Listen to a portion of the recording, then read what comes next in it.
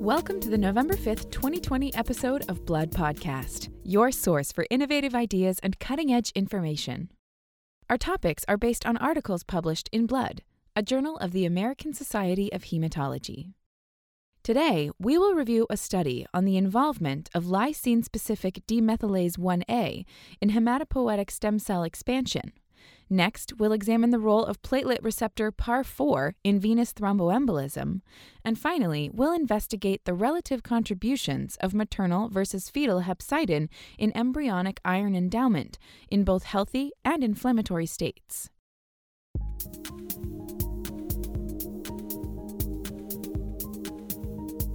This week's first featured article is a paper by Agatheswaran Subramanian, Jonas Larsson, and colleagues at Sweden's Lund University and Karolinska Institute, examining the mechanisms of ex vivo expansion of human hematopoietic stem cells, or HSCs, specifically the role of the epigenetic regulator lysine-specific demethylase 1A, or LSD1.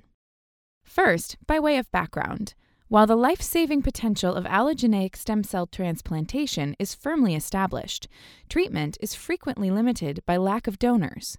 One solution is the use of umbilical cord blood, which holds several advantages over other sources, including broader HLA compatibility and a lower incidence of graft versus host disease.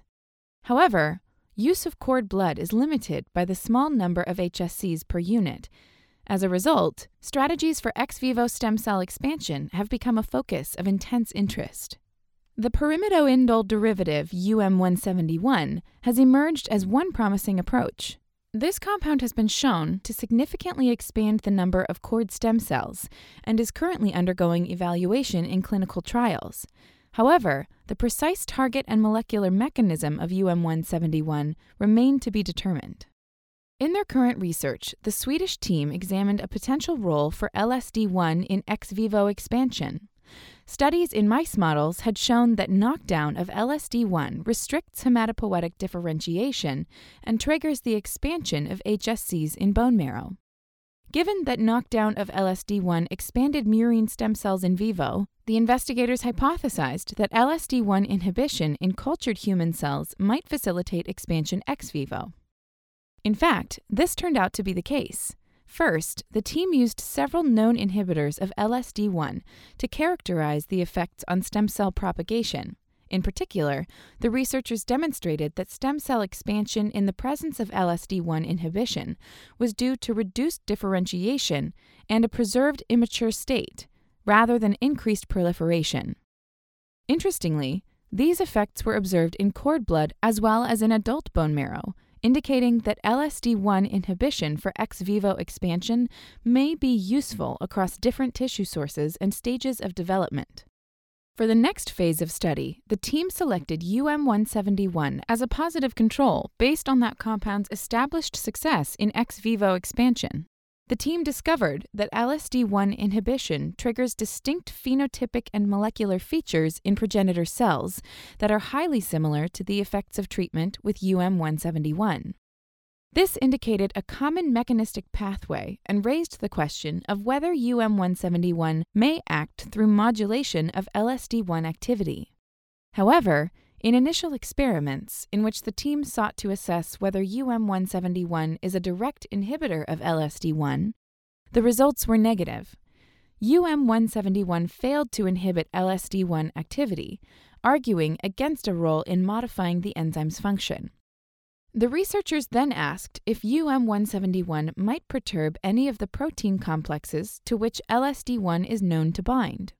This time, the answer was yes. The greatest effect was seen with RCOR1, a core member of the CoREST complex. Notably, the protein levels of RCOR1 were almost completely abolished following UM171 treatment. To further elucidate whether CoREST may be directly or indirectly targeted by UM171, the team performed a time course analysis using AML cell lines. They found clearly reduced levels of both RCOR1 and LSD1 within the first 3 hours. The rapidity of the observed effect was consistent with direct targeting of proteins for degradation. The researchers then sought to evaluate the selectivity of UM171 on LSD1 protein complexes. They found that UM171 preferentially degraded co-rest-bound LSD1 compared to the unbound fraction. This suggested that UM171 perturbs LSD1 by selectively degrading the co-rest complex. Finally, the authors sought to directly assess whether disruption of the co-rest complex can mediate cell expansion. They did this by using CRISPR-Cas9 to knock out RCOR1. Through various experimental approaches, they confirmed that the functional loss of co-rest does, in fact, induce stem cell expansion, thereby substantiating that this process constitutes a key component of the mechanism of UM171. In her commentary, Heather O'Leary from Indiana University School of Medicine cites that one of the most important findings of this elegant study is the demonstration that UM171 induced abrupt and efficient proteasomal-mediated degradation of LSD1 and the co-rest complex, especially RCOR1. She notes that this research provides a first-of-its-kind, in-depth investigation of the mechanistic regulation of the expansion, propagation, and engraftment of HSCs via UM171. She adds that these data provide a foundation for future studies that aim to dissect the biology of HSC expansion, as well as to generate clinical approaches for manipulating both normal and malignant stem cells.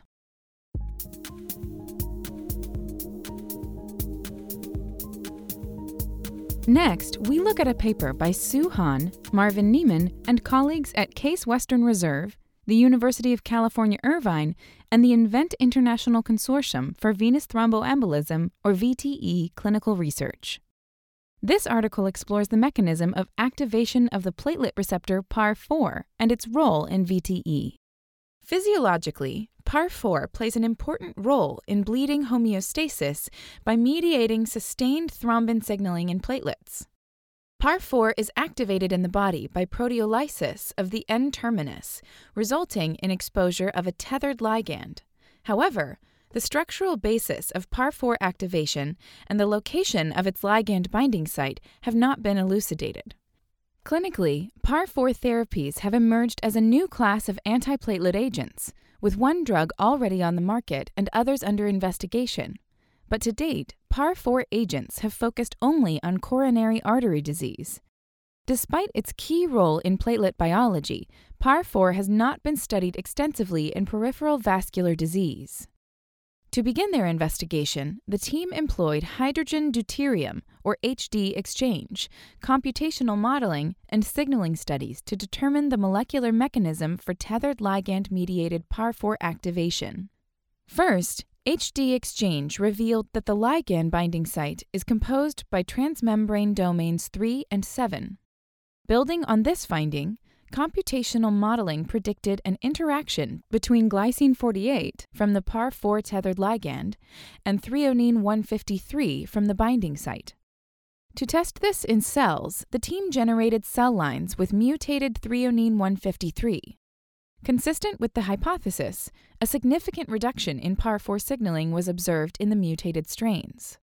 To further support their hypothesis, the researchers used signaling assays to demonstrate that the robust calcium signal produced by exposing wild-type PAR4 to an activating agent was abolished by mutating threonine 153.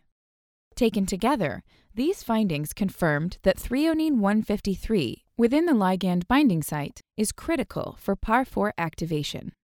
But this was not the team's only critical discovery.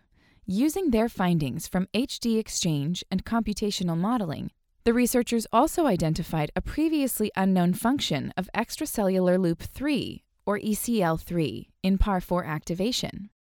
Based on the location of ECL3 relative to the PAR4 ligand binding site, the researchers hypothesized that this loop serves as a gatekeeper by swinging out following activation and allowing the tethered ligand to access the binding pocket.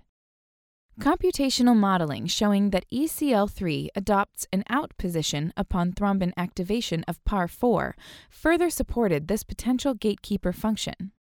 Extending their hypothesis, the team turned their attention to the two proline residues located in ECL3. Prolines located in loops often play a critical role in the rigidity of these regions, leading the team to postulate that prolines 310 and 312 are important for maintaining loop rigidity for PAR4 activation. The researchers had previously shown that naturally occurring variants in human PAR4 alter receptor reactivity. One of these variants changes proline 310 to leucine, and the team believed that this would increase flexibility of ECL3 and modify its effects on PAR4 reactivity. When testing this alteration in cell lines, they found, as predicted, that the substitution impaired activation of PAR4. The researchers were thus able to confirm that intact rigidity of ECL3 is essential to PAR4 activation. Returning to the clinical question addressed by the research, the team turned to the multi-ancestry genome-wide association studies of the INVENT Consortium to see if they could find a clinical correlation between the leucine polymorphism and VTE.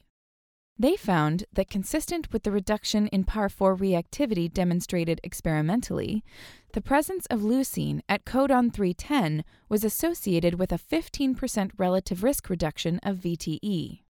In his accompanying commentary, Michael Hollenstadt of the University of Michigan notes that this research represents a significant advance in our understanding of the structural regulation of PAR4 activation and for identifying a previously unrecognized role for PAR4 in VTE. These new insights may serve as a blueprint for development of novel, selective PAR4 inhibitory agents for use in patients at high risk of VTE. In addition, according to Dr. Hollenstadt, by identifying a PAR4 polymorphism that lowers the risk of VTE, the researchers have further established the importance of platelets in VTE pathobiology and have identified a potential biomarker to assess individual VTE risk. One final note: the online version of this research includes a video of the computer modeling depicting how ECL3 engages as part of PAR4 activation. Interested listeners are encouraged to check it out.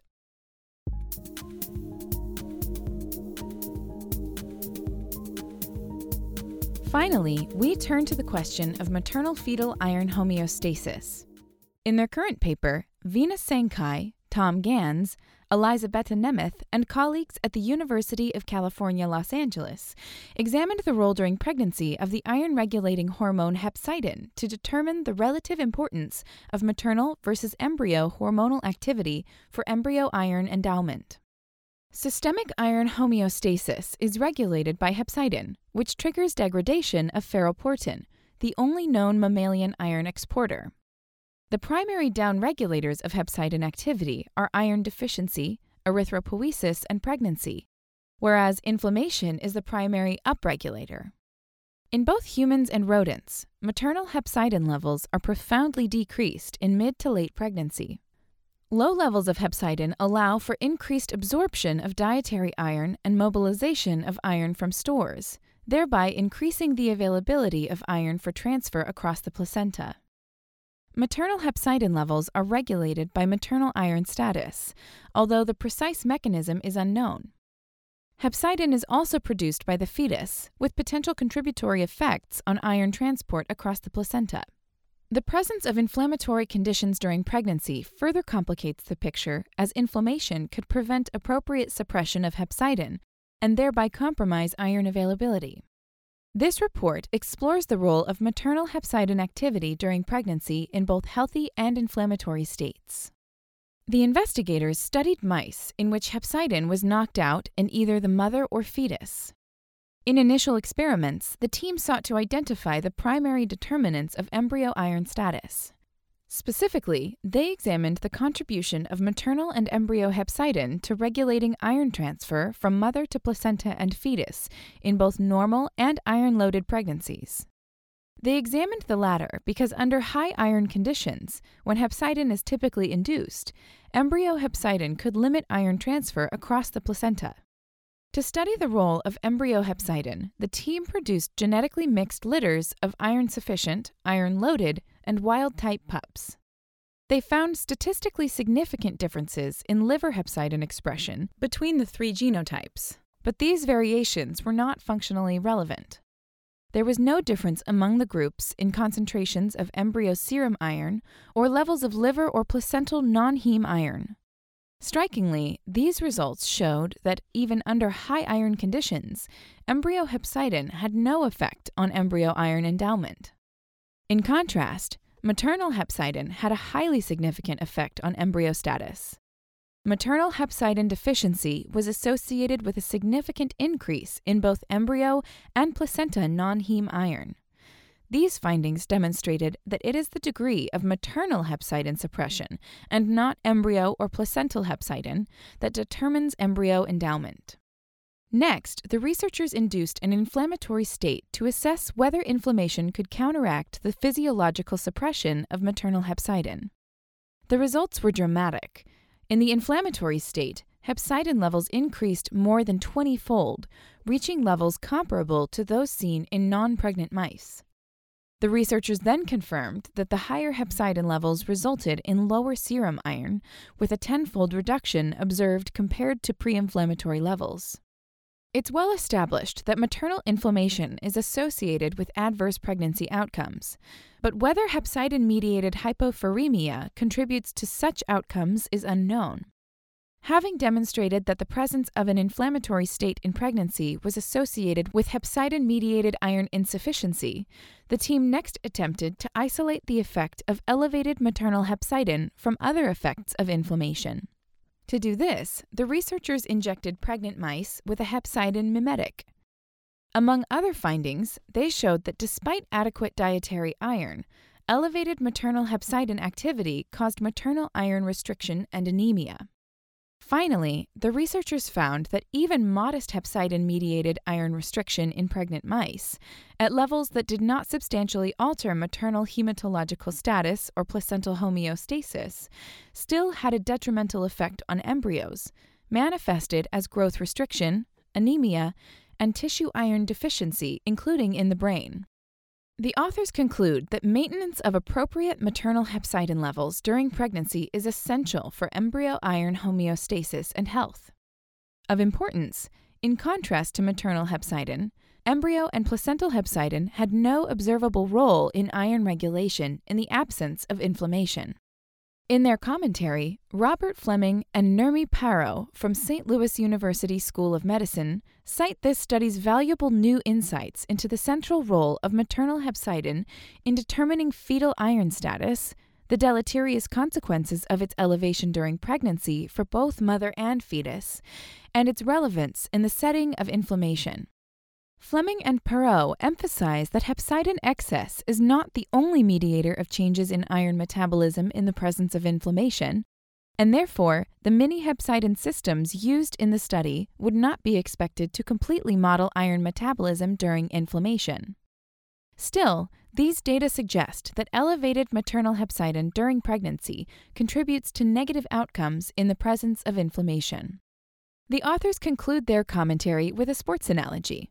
They observed that the current research, together with other recent studies of fetal hepcidin, establish maternal hepcidin as the, quote, heavy hitter, even if by being largely benched, but fetal hepcidin is also in the game even if it's not playing by the usual rules. A useful perspective on which to end this week's podcast. For a list of additional authors, as well as more detailed articles and commentaries on which this podcast is based, please go to www.bloodjournal.org. Be sure to join us next week for another episode of Blood Podcast. Thank you for listening.